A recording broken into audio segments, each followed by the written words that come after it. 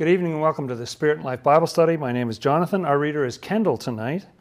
And our topic is The Gate of Heaven, Part 2. And we'll be talking specifically about humility. Let me set this up a little bit, if I may. We've been thinking about that command, that thing that's present in the prayer, that, as in heaven, so on the earth. How does the earth get more like heaven? How do these two connect together? And we talked last time about the story of Jacob's ladder as an image of how earth connects with heaven. And that had to do with thoughts. If we're thinking thoughts that are like the thoughts that angels have when they read the Word, then we can connect together. One of the astounding things that Swedenborg says, I don't know if I ever would have had this idea without it, I'm not sure, but is that angels read Scripture. To me, you could easily think, this is a book, this is like a human thing that just developed at some point, so we have this book with stuff in it. But of course, when you're an angel, you're beyond all that. You're in the light and you see the beauty all around you. Why do you need to read in a book or something? But Swedenborg says that the Word is actually, the Bible is something that is built to connect this world and heaven. But it doesn't automatically do that. There are certain attitudes towards Scripture that help us. One is what we talked about last time, to think heaven-like thoughts, think in terms of correspondences, and to have some understanding of genuine truth as we're reading. Tonight I want to talk about an attitude, and particularly the attitude of humility as we read. When I was younger, I used to love to go out in the woods, and my friends and I would sort of walk through the woods, and I always had this feeling that, there's no wildlife in the woods. There's no deer, there's no animals, you never see a raccoon or anything like that. And then I went to a tracker school, and they taught you how to be still and be quiet in the woods. It turned out my crashing through, talking to my friends, was actually driving the animals away. I didn't realize. I just thought, wow, there's no animals around here. When you get really still and quiet, you start to be able to see the wildlife. You actually can see what's going on without you in the picture, kind of thing. And I actually think the Word is a little bit this way too, that the more quiet we can be, we see more. It opens up to us more. So if you'd like to come on that journey with us tonight, let's start with a prayer. Shall we, friends?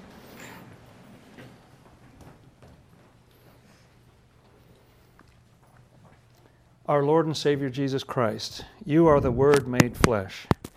We thank you for bringing us together in your name. We pray for your presence among us tonight, Lord. Open up the pages of your Word. Teach us who you are and who you wish us to be, how you wish us to live. Amen. Sending love to those of you who are out there online and getting the audio and on the phone from Canada, thank the Lord, and those of you who are here in the room. It's a blessing to be with you. And so humility. I don't know how you feel, friends. I feel a little bit like in this world, I think there was a time in the past when humility was considered to be a virtue. I feel a little bit like it's gone out of style. I don't know. There's just a lot in our culture that celebrates pride, best foot forward, and go, and of course there's a place for that. But humility is a really important quality. There are two reasons I see why it's good to read the Word with humility. And I find the Bible a very humbling text. I mean, the fact that you can never understand a single thing it says is humbling, I would say. And secondly, so you see more in the Word when you approach it from a humble standpoint. Think just like you do in the woods. But it's also good for another reason, which is that, as Swedenborg says, heaven's attitude is one of tremendous humility. If we're trying to connect with heaven, and as you may have heard me say last time, if heaven and earth are having difficulty getting together, I don't think heaven's the one with a problem. I heard a sort of a joke years ago. There's a husband and wife riding along in a truck and the woman's over by the passenger door, and the guy's at the steering wheel, and she says, "Gosh, honey, we used to ride up so close together back in the day, and it's so cute." And he, listened to this for a while, and he finally said, "I ain't moved." That's sort of us in heaven. Like, heaven is the driver, we're the passenger. We're bemoaning the fact that we don't have the relationship we used to have. Heaven's right where it was.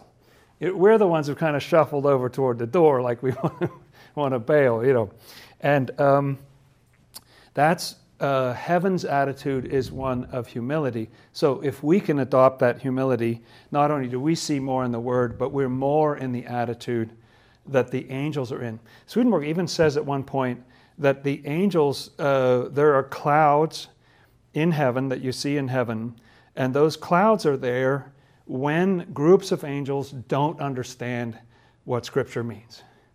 They have clouds over them. Now that amazed me, and in one way it sort of depressed me to think, oh wow, we're still going to be wrestling with this in the other world. But in another way it seemed wonderfully realistic that no, it's of infinite depth, and you still hit points at which I get this, I get that, but what is this doing? I don't get it.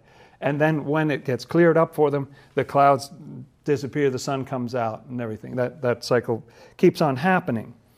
The story that came to mind to read about this, and again, I want to say what I said last week, which is that, it says that Jesus is the Word made flesh, and everything in Scripture is about the Lord. You see that in Luke 24.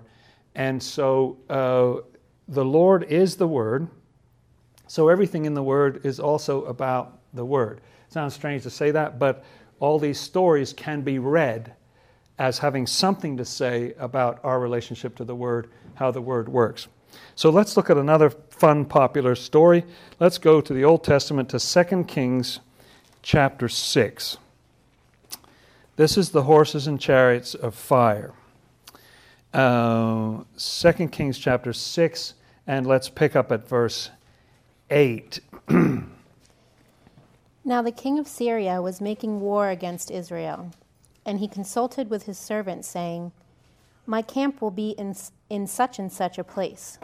Okay, so the king of Syria, you have enemies here. King of Syria is against Israel, and the king of Syria is meeting with his own privy council or whatever it is, his own private counselors, and saying, okay, I'm going to move, here's my maneuver. You're in the war room, you're figuring out where you're going to move. This is where I'm going to put my camp. And the man of God sent to the king of Israel, saying, "Beware that you do not pass this place, for the Syrians are coming down there." Okay, so the man of God, who is Elisha, who's a prophet, would communicate with the king of Israel, and he'd said, better not take that road because the Syrians are all going to be there. Right? Go on. Then the king of Israel sent someone to the place of which the man of God had told him. Thus he warned him, and he was watchful there, not just once or twice. Yes, it's nice that the king of Israel felt like, well, I want to verify. I mean, maybe he's right, maybe he's wrong. But then when he finds time and again, oh, they really were there. That's right. They were all amassed there getting ready to attack. Oh, look at that. They were over here. He was right. So, how did the king of Syria react to this situation? Therefore the heart of the king of Syria was greatly troubled by this thing. And he called his servants and said to them, "Will you not show me which of us is for the king of Israel?" So you get what's going on there, obviously. He thinks that one of his servants is a traitor. He's got this council of the people who are just in the, circle of trust or whatever. And so which of you is an enemy spy and is ratting out to the king of Israel and telling him what to do? And his servant says one of his servants says an amazing thing. And one of his servants said, "None, my lord, O king, but Elisha, the prophet who is in Israel, tells the king of Israel the words that you speak in your bedroom." Now that's really amazing. Now, there's several things that are amazing about that. First of all, it's amazing that Elisha knows exactly what's going on. Like that secret plan it's as if he just gets the memo, it's as if he's right in the room. So he tells the king of Israel exactly what's going on. But the other thing is kind of interesting. The king of Syria had no idea about this. But this servant, how did this servant know? This servant knew exactly what was going on. Right? I mean, it's kind of a tricky thing to know that, well, I happen to know, Your Majesty, that Elisha has this direct connection to God, and God tells him everything you say in your bedchamber. It's interesting. How does he know that? And one of the reasons I'm looking at this story about servants is that I think a servant is a humble position. There's a humility, and here's this person who's in this humble position, and this person knows the truth about what's going on in an enemy camp. He knows Elisha's name. He knows exactly what's going on, what kind of connection he has with God, and how the whole thing works. How does he know? It's amazing. This servant has amazing clarity. Go on. So he said, "Go and see where he is, that I may send and get him." Yes. And it was get him is, just mean bring him here, or do you mean get him? And yes, right. Okay. And it was told him, saying, "Surely he is in Dothan." Therefore he sent horses and chariots and a great army there, and they came by night and surrounded the city. Okay, now this image is very important. They came not only with soldiers, it would have been very intimidating to have a bunch of soldiers, but soldiers on horses are much more powerful, and with horses and chariots and the whole, it's a very mighty army. For one person, for this man of God, try to stop this man of God who's ruining your whole thing that you're doing with your country. He sends this massive, and by night, they all come by night, they surround the city, horses and chariots and a huge army. And so we had one servant in Syria, so now we have a story of another servant. And when the servant of the man of God arose early and went out, there was an army surrounding the city with horses and chariots. And his servant said to him, "Alas, my master, what shall we do?" Now this servant is a little more intimidated, but he sees what's going on. He gets up early, right? Isn't that what it said? He gets up early in the morning, he goes out, and he's the first one up. The servant, often the first one up, and wham, this army, all, very intimidating. And so he says, "Alas, my master, what should we do?" And how did Elisha respond? So he answered, "Do not fear, for those who are with us are more than those who are with them." Okay, those who are with us. Now, I don't know how many, fingers you have handy, good friends, but if you want to put a finger in here, I want to come back here, but let's turn to 2 Chronicles 32. So turn to the right and you go through 1 Chronicles to 2 Chronicles. I want to go to 32 because there was passages that this reminded me of. Those who are with us are more than those who are with them. It's an absolutely absurd statement on the face of it, because there's like Elisha and his servant. There's two of them versus the entire, or a huge army, Syrian army with horses and chariots. And yet he's saying, don't worry, we outnumber them. Look at 2 Chronicles 32, verse 7 and 8. This is something that Hezekiah said about when the Assyrians were about to attack. "Be strong and courageous. Do not be afraid nor dismayed before the king of Assyria, nor before all the multitude that is with him. For there are more with us than with him." And what does he mean by that? There's more, how can you say that? There's more with us than with him. What is he talking about? And then I love this phrase. Listen to this. "With him is an arm of flesh, but with us is the Lord our God, to help us and to fight our battles." And the people were strengthened by the words of Hezekiah, king of Judah. Yes, strengthened by those words. So you might feel like a small group. You've got the mighty empire, the Assyrian Empire, and here's this huge army. And what an amazing statement, isn't it? With him, how do you say we outnumber him? He's only working with flesh. All he's got is like weapons, horses, chariots, That's all he's got. But what we've got is the Lord our God to help us and to fight our battles. So we way outnumber him. Doesn't matter how many of us there are in the flesh. And also it's reminiscent of this statement all the way. Let's see, how do we find this? Go all the way to the back to the book of Revelation, and then back up through Jude to John. I want to go to 1 John. Where do I want to go? 4, I think, verse 4, don't I? Yes. 1 John 4, verse 4. Yes. And it's been talking about spirits. Every spirit that confesses not Jesus Christ, so on. So it's talking about spirits, who the them are. Go ahead. You are of God, little children, and have overcome them, because he who is in you is greater than he who is in the world. Yes. See what I'm saying? Same kind of message, right? So how are people able to overcome spirits? Oh, that's because the Lord is on their side. And so, he that's in you is greater than he that's in the world. Good. Let's go back to 2 Kings 6. So, I love reading Scripture that way because doesn't it kind of give you an idea? Like this just says, oh, there's more, but those other passages really shed the light that it's about the fact that the Lord is on your side. There's something spiritual helping out. It's not just the worldly weapons and so on that you're facing. So, verse 17 here, 2 Kings 6:17.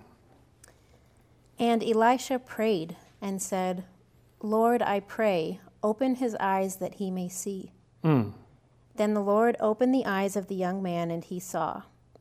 And behold, the mountain was full of horses and chariots of fire all around Elisha. It's interesting that it says around Elisha.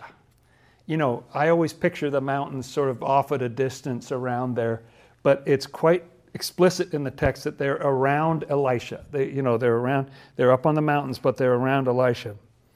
And this opening of the eyes, Swedenborg likens this to having your spiritual eyes opened.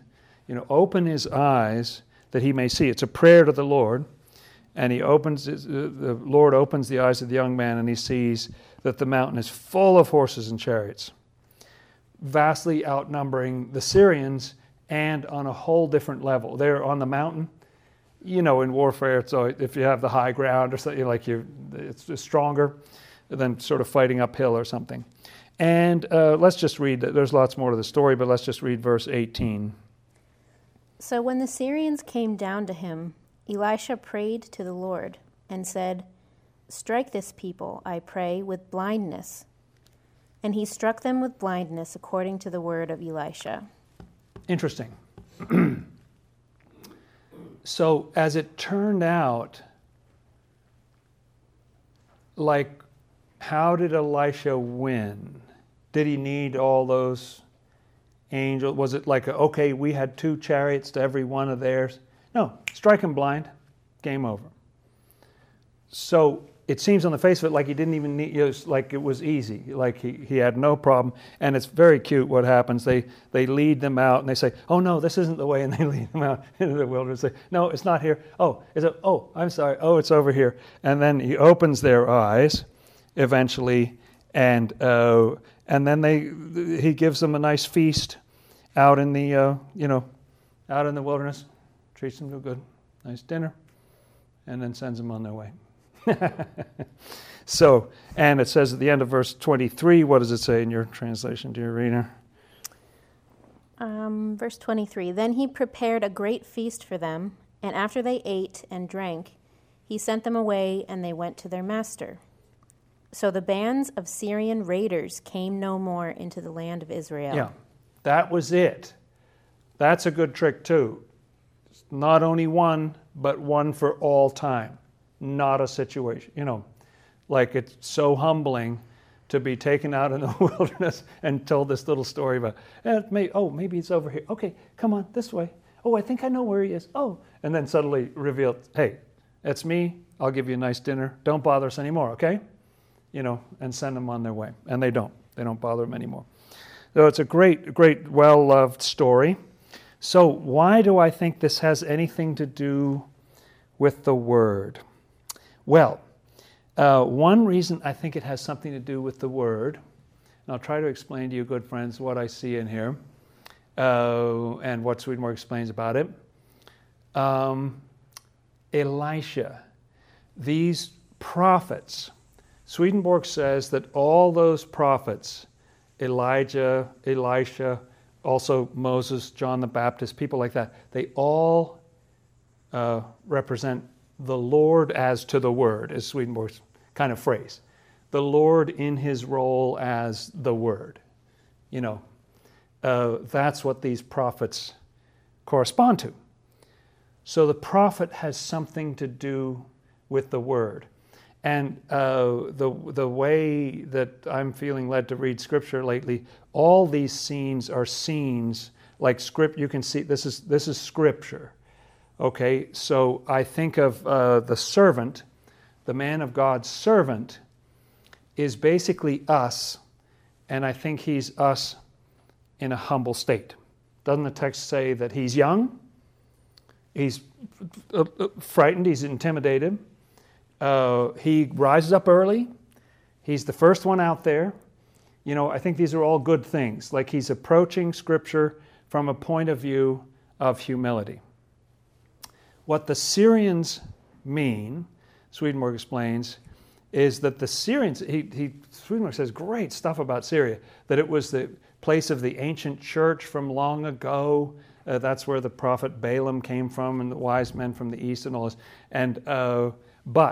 So it's a place of knowledge of these sacred things, but over time it's been inverted. It's become a false knowledge, a misinterpretation, coming out of some kind of long-standing tradition, to misinterpret Scripture.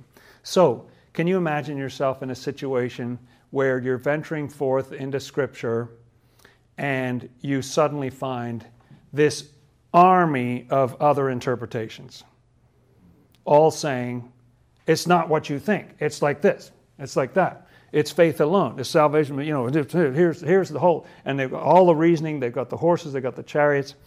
Horses have to do with our understanding. I've got one passage to show you about that. Let's go to that passage now. 2 Kings, turn to the right, go through 1st and 2nd Chronicles, Ezra, Nehemiah, get to Job. I want to go to Job 39. If you get to the Psalms, you've gone too far right. Go to Job 39 toward the end there. And there's a very interesting passage. Swedenborg says that Job is full of correspondences. It's an ancient book of the Word. Job 39, verses 17 and 18. Listen to this. Because God deprived her of wisdom and did not endow her with understanding. When she lifts herself on high, she scorns the horse and its rider. Oh, now see, I think wisdom is the rider and understanding is the horse. You see what I'm saying? Because God deprived her of wisdom and has not imparted to her understanding, wisdom, understanding.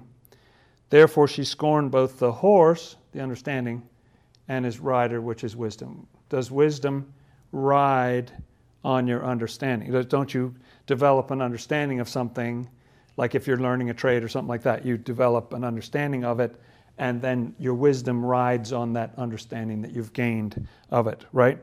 The horse has to do with this understanding, and the rider is wisdom. So there's lots of other horse passages, and they're just wonderful. One that would be very important to read, if you don't mind going back to 2 Kings, go to the left, go back to 2 Kings. Very important story. This is when Elisha really takes over as the main prophet. You may remember this story. Let's look at 2 Kings chapter 2 and go to verses 9 to 12. It's 9 to 11, 9 to 12. There's a whole story of how Elisha's following Elijah. Elijah's about to die, and Elisha is still following him. Elijah keeps telling him, you can turn back now. And Elisha says, I'm not leaving. And they cross over these various rivers and waters and the Jordan and everything. And look at verse 9 there. And so it was, when they had crossed over, that Elijah said to Elisha, "Ask, what may I do for you before I am taken away from you?" Elisha said, "Please let a double portion of your spirit be upon me." All the way when they were going there, people were telling him, other prophets were coming in. You know Elijah's dying today, right? You know this is his death day. It's very clear in the scripture that he's about to die, pass on to the spiritual world. And so he says, anything you want. And he says, oh, just a double portion of how amazing you are. Is that too much to ask? Okay, and verse 10, how does Elijah react? So he said, "You have asked a hard thing. Nevertheless, if you see me when I am taken from you, it shall be so for you. But if not, it shall not be so." It's kind of cool in a way. If you see me go up, then you've got it. If not, not. Too bad. What can we do? So go on. Then it happened, as they continued on and talked, that suddenly a chariot of fire appeared with horses of fire. Oh, a chariot of fire. Now, it's even more, when you saw the other one, it said horses and chariots of fire. You didn't know if they were horses of fire or just horses and chariots of fire. But here it's very clear, isn't it? A chariot of fire and horses of fire. Whatever that means, they're both fiery, right? Made of fire, surrounded by fire, something like that. Okay, go on. A chariot of fire appeared with horses of fire and separated the two of them. And Elijah went up by a whirlwind into heaven. And Elisha said what we would all say in that circumstance. And Elisha saw it, and he cried out, my father, the chariot of Israel and its horsemen." So he saw him no more. And he took hold of his own clothes and tore them into two pieces. Go on. He also took up the mantle of Elijah that had fallen from him, and went back and stood by the bank of the Jordan. Then he took the mantle of Elijah that had fallen from him and struck the water, and said, "Where is the Lord God of Elijah?" And when he also had struck the water, it was divided this way and that, and Elisha crossed over. Yes, and so Elisha has received the double power. He's able, the mantle, literally just falls on him. That's where this expression comes from. And he strikes the waters and they part, and he goes over on the dry land, just like the children of Israel when they originally came into the land. So interesting that he says, my father, the chariot of Israel and the horsemen is what he comments on. They're chariots of fire, horses of fire, and Elijah's taken up on these things. And all of this has to do with the word. So I think what's going on here is that a horse means, and I'm leaning heavily on Swedenborg here, that a horse means our understanding of the word. Like, you can read the word till you're blue in the face, and we often do, don't we, good friends, and not understand what you're reading.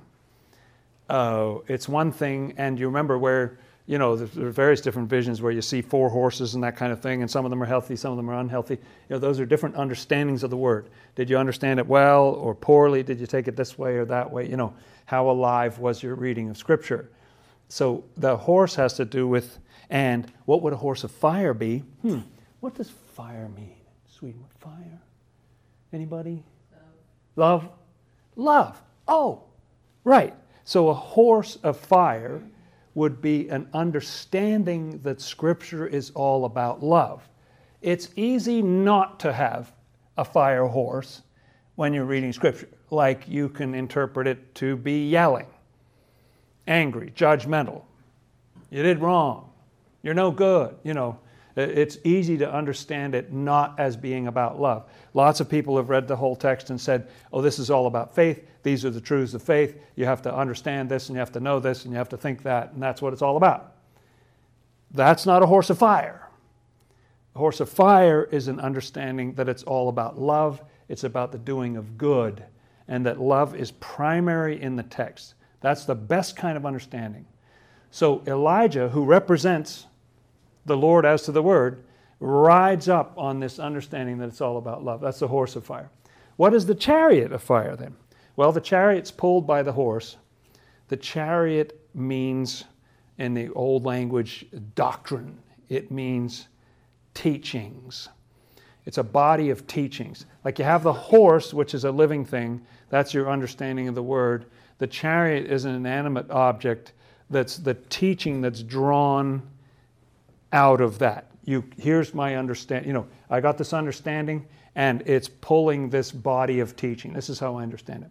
So what is a chariot of fire? It's teachings that understand Scripture's all about love. It's all about the Lord's love for the salvation of the whole human race. It's all about love for each other. It's all about the doing of good. It's all about going from hell to heaven. Heaven is a whole world of love, mutual love, love of the neighbor, love of God, and all that.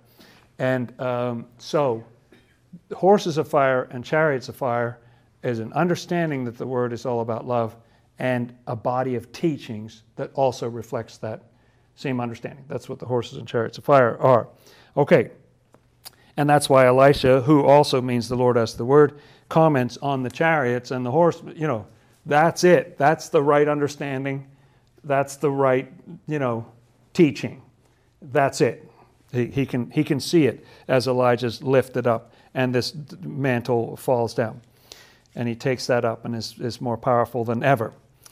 Okay. All right.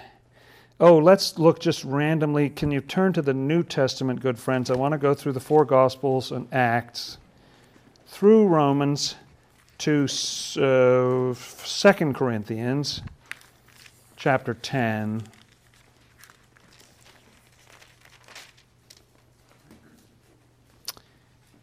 Let's read verses 3 and 4, thinking about this story. For though we walk in the flesh, we do not war according to the flesh. For the weapons of our warfare are not carnal, but mighty in God, for pulling down strongholds. Yes, very important statement, that we may walk in the flesh, we may be here in the flesh, but we don't war according to the flesh. What do they say? Oh, there's more with us than with them because God, like his arm is flesh. Used the same word, didn't it? His arm is flesh. That's what he's depending on, is flesh. But we've got something divine. So though we walk after the flesh, we don't war that same way. For the weapons of our warfare are not carnal. They're not carnal. Very interesting statement. The weapons that we use. What was the weapon that Elisha used? It wasn't carnal. He didn't shoot arrows at them or throw stones at them or something. He struck them blind, which was a spiritual kind of thing. It even seems like they could still kind of physically see, but they couldn't scan what they were seeing or something. Because he said, oh no, that's not him. Here, I'll take you over here. It's like he was disguised or something. And mighty through God for the pulling down of strongholds. This is what the Lord wants to do with the world, with the word, is to pull down these strongholds of hell. Okay. I guess the last thing I want to do before we really get into the meat of this is just read a few more scriptures and then I'll disquisite. Is that a verb? Do you disquisite? I don't know. Let's go to the Old Testament. Genesis, Exodus, Leviticus, Numbers. That 4th book of the Old Testament. I want to go to Numbers chapter 12, Numbers chapter 12, verse 3. And you tend to think, angels don't come across in Scripture as humble, do they? They're like in their awe and majesty and announcing, the Lord is born or something. They're all awesome. There's an interesting kind of humility in our world where you could come across as very humble, but still it's totally self-involved and self-centered. Do you know what I mean? Oh, don't mind me. I'll just sit over here in the corner and or something. But it's still all about you. But angels seem to have a different kind of humility that is just like, get the message out. It's not about me. It's a message. It's about the Lord. Isn't this an interesting statement in Numbers 12, verse 3? Now the man Moses was very humble, more than all men who were on the face of the earth. Now you would not know that if I hadn't been told that by Scripture, I wouldn't pick Moses for a humble guy. He sort of, the God has said, and thou shalt not, and he's leading everybody and raging against the people half the time and everything. It doesn't look humble.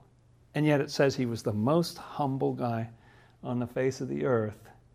And I think it's because he was willing, the Lord called him and he said, okay, I'll surrender my whole life. I'm enjoying the sheep here, but I'll go with you for a cause or whatever, He just cashed his whole life in to follow the Lord.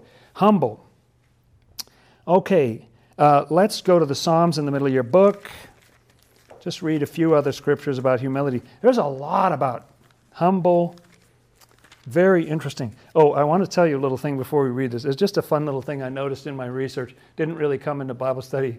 But most things in Scripture have two values. You may know what I'm talking about, that mountains can either be a good kind of mountain or a bad kind of mountain, or you can have good horses or bad horses, or good Syrians or bad Syrians, or whatever. But I was looking at talking about their heart is lifted up, or they're lofty or haughty, that kind of thing, the opposite of humility.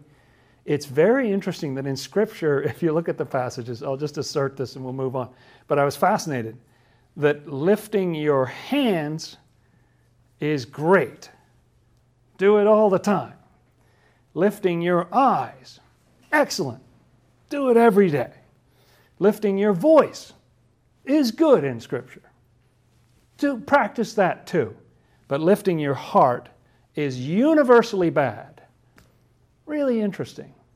But it means that you're puffed up, like the way that you see yourself, the way that you hold yourself. Swedenborg says there are all these spirits. You can often tell who the evil spirits are because they're way up on high. And the angels are humble and they're just, getting on with it or whatever. But lifted up is universally bad as far as I could find. Lifting up your heart is universally bad in Scripture. Let's look at Psalm 147. That's just a little bonus. I throw that in for free. 147. Okay. Look at verse 6. The Lord lifts up the humble. He casts the wicked down to the ground. Yeah, isn't this typical of Scripture? It's always saying things like this. There's so often a reversal. Those are first, last, first, and all this, The Lord lifts up. See, that's good. That's great. When the Lord lifts you up, that's good. If you lift your own heart up, bad. Let the Lord lift you. Be humble and let the Lord lift you up. So the Lord lifts the humble, but he casts the wicked down to the ground. Look at Psalm 149. Verse 4. For the Lord takes pleasure in his people. He will beautify the humble with salvation. Yes. Humility, it's basically amounts to saying that humility is like a prerequisite for salvation. So, there's a kind of humility that's important. He takes pleasure in his people. He will beautify the humble with salvation. Now, let's go to the New Testament, good friends. We'll go into the epistles again. Go through Luke and John and Acts and all that. We want to go through Romans, Corinthians, Galatians, Ephesians, and we'll get to Philippians. And we'll just nail it. We'll just land right there on Philippians chapter 2. This is a statement that Paul makes about Jesus and about having his mind, his mindset. And what does he mean by that? 2 verse 5.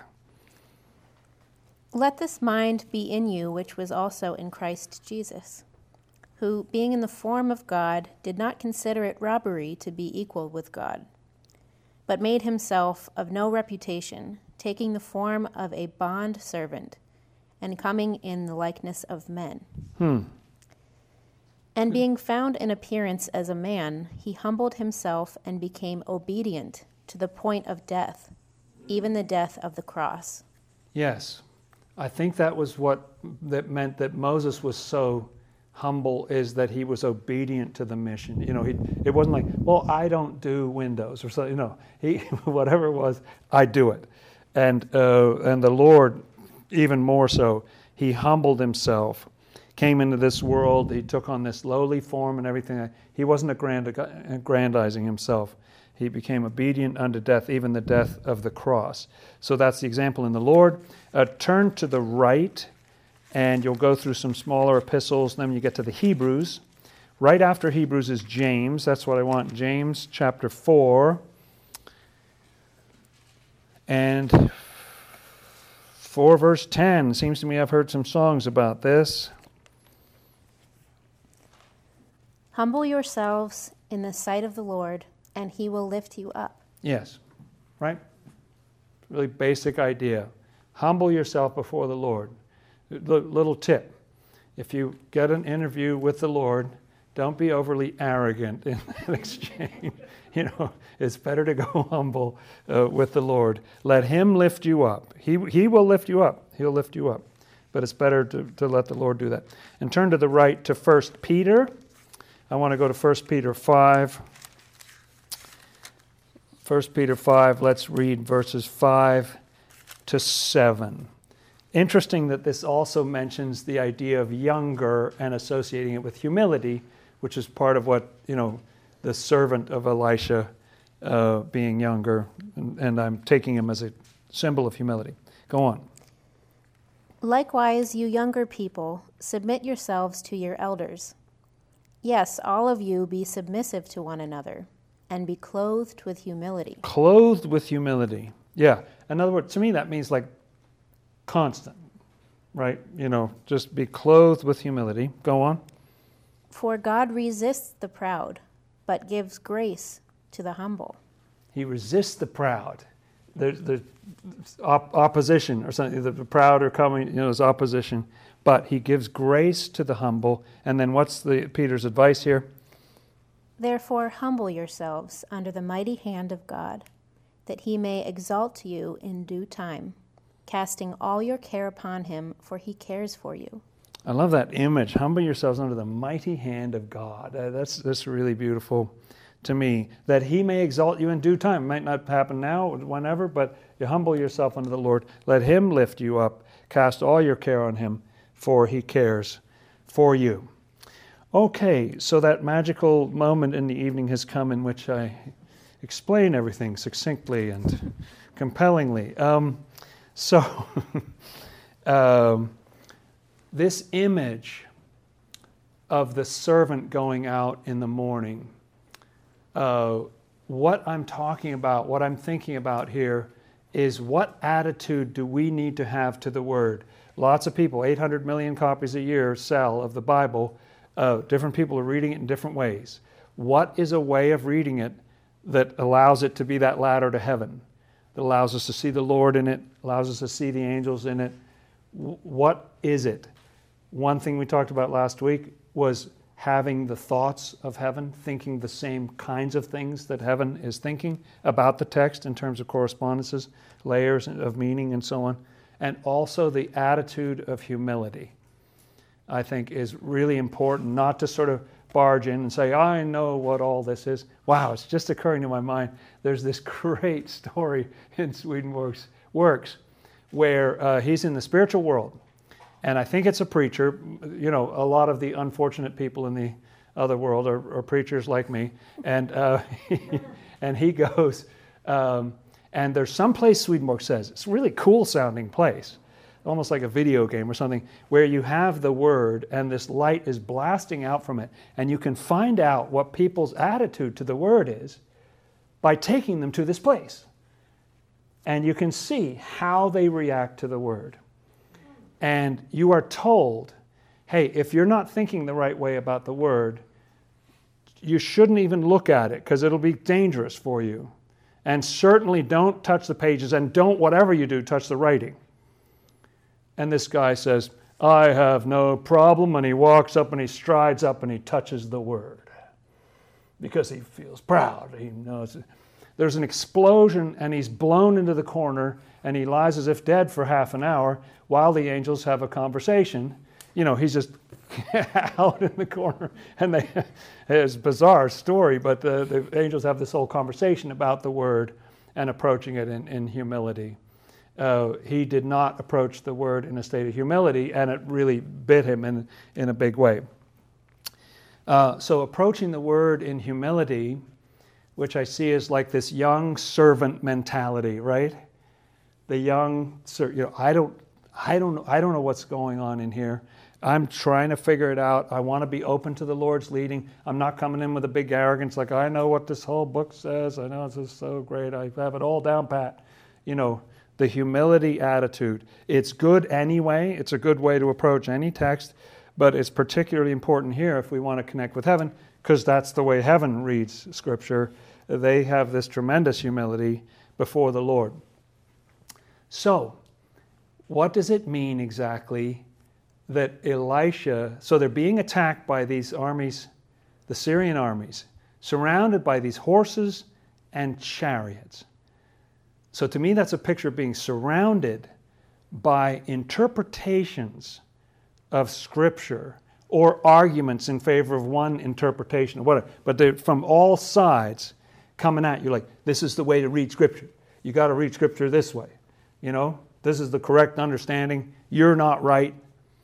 And wanting to get rid of this annoying man of God who's in the center of this thing.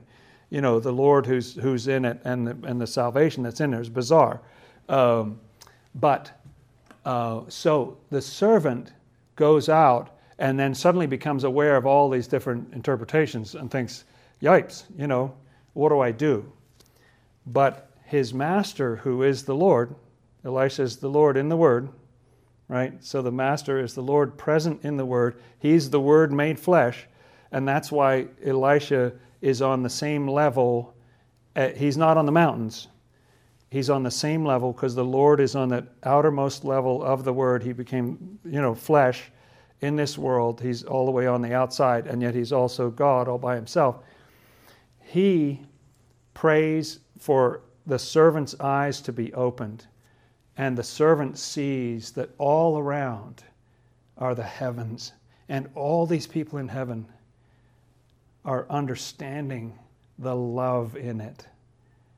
They understand the love in it. Their teaching is accurate, and there's way more of them than there are of these Syrians coming in this way, in this world. There's way more. There's two things about this that are fascinating to me. One is that it's a picture of the Word. I think Elisha represents the Lord in the Word, opening his eyes. I mean, how do you connect with heaven? Jacob had his eyes open. He could see the ladder. He could see, the Lord is all the way at the top of this. I think we've got another story here about the Word, that his eyes are opened and he sees that there are angels who are reading Scripture, and they all have this accurate, didn't our hearts burn within us while he opened up the Scriptures to us on the way?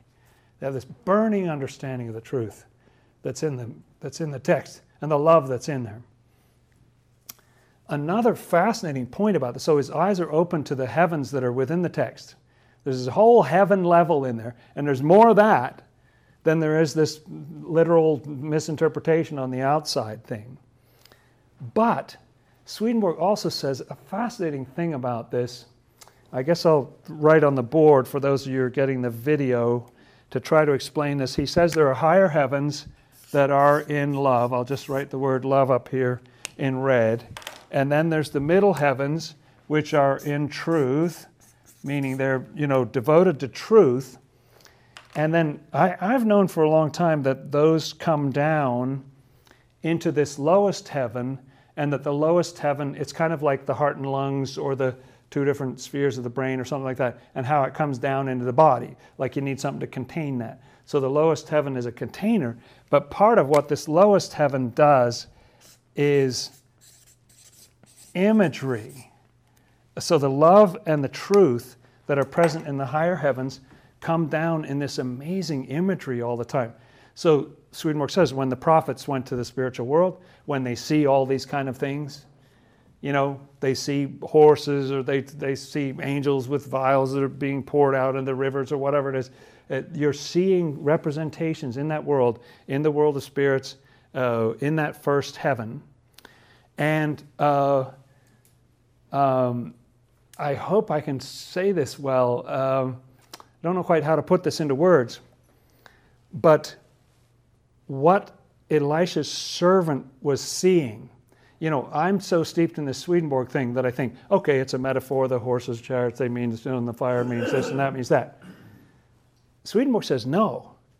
His eyes were open and he literally saw horses and chariots of fire. Because that's what you see in that world. That's what you see. In the outermost layer of that world, you see horses and chariots of fire because of the love and the truth that's coming down into that lowest level. That's how it manifests on the lowest level. So he was literally seeing what goes on, not a metaphor. He was literally seeing. In fact, what Swedenborg says about a lot of Scripture is that Scripture, if you try to read it literally, it's a very funky book. We've had Bible studies before about how the clouds behave in most uncloud-like ways, and lots of things like animals and various things don't behave in ways that animals behave. Mountains and hills don't skip in our world, jump up and down like lambs and things like that. There's lots of things in Scripture that don't behave the way that things in our physical world behave. But Swedenborg says that those things literally happen in the spiritual world. See what I'm saying? So think about yourself. Imagine yourself like you're here, and then you pass on into the spiritual world, or you have some kind of vision, and then you find yourself literally seeing horses and chariots of fire. And you think, weird, this is like that Scripture story, you know what I mean? So part of what I'm trying to say is that one of the functions, one of the ways that heaven, that the Word prepares us for heaven is by showing us what that world is literally like. We're not supposed to read it literally as literal in this world, but it is literal about the other world.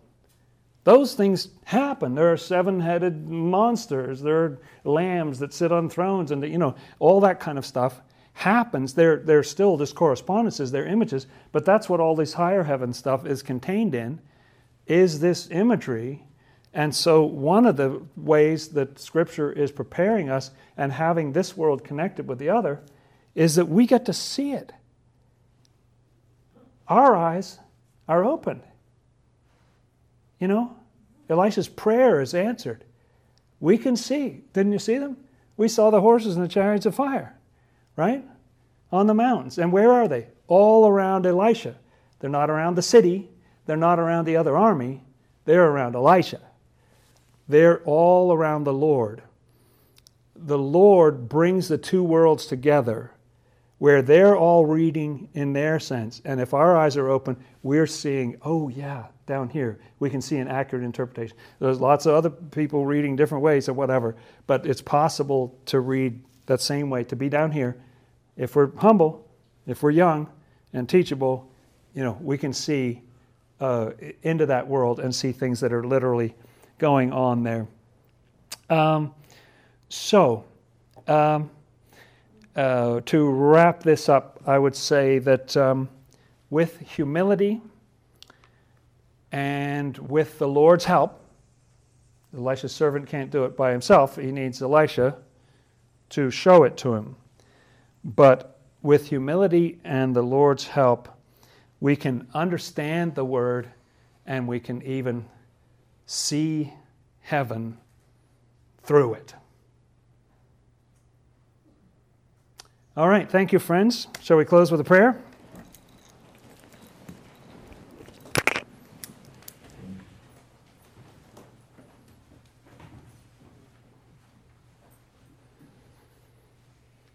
Our Lord and Savior Jesus Christ, you are the one God of heaven and earth. You are the Word, Lord. You followed the Word in your life in this world, and you became the Word, even unto the outermost level. We thank you, Lord, for these stories. We thank you for your presence in the Word, and we pray that you open our eyes, Lord. Open our eyes to see all those ways of reading your Word, seeing the love in it, having accurate teachings, understanding who you are, how you're reaching out to everyone, so that you can battle the hells that attack us and set us free.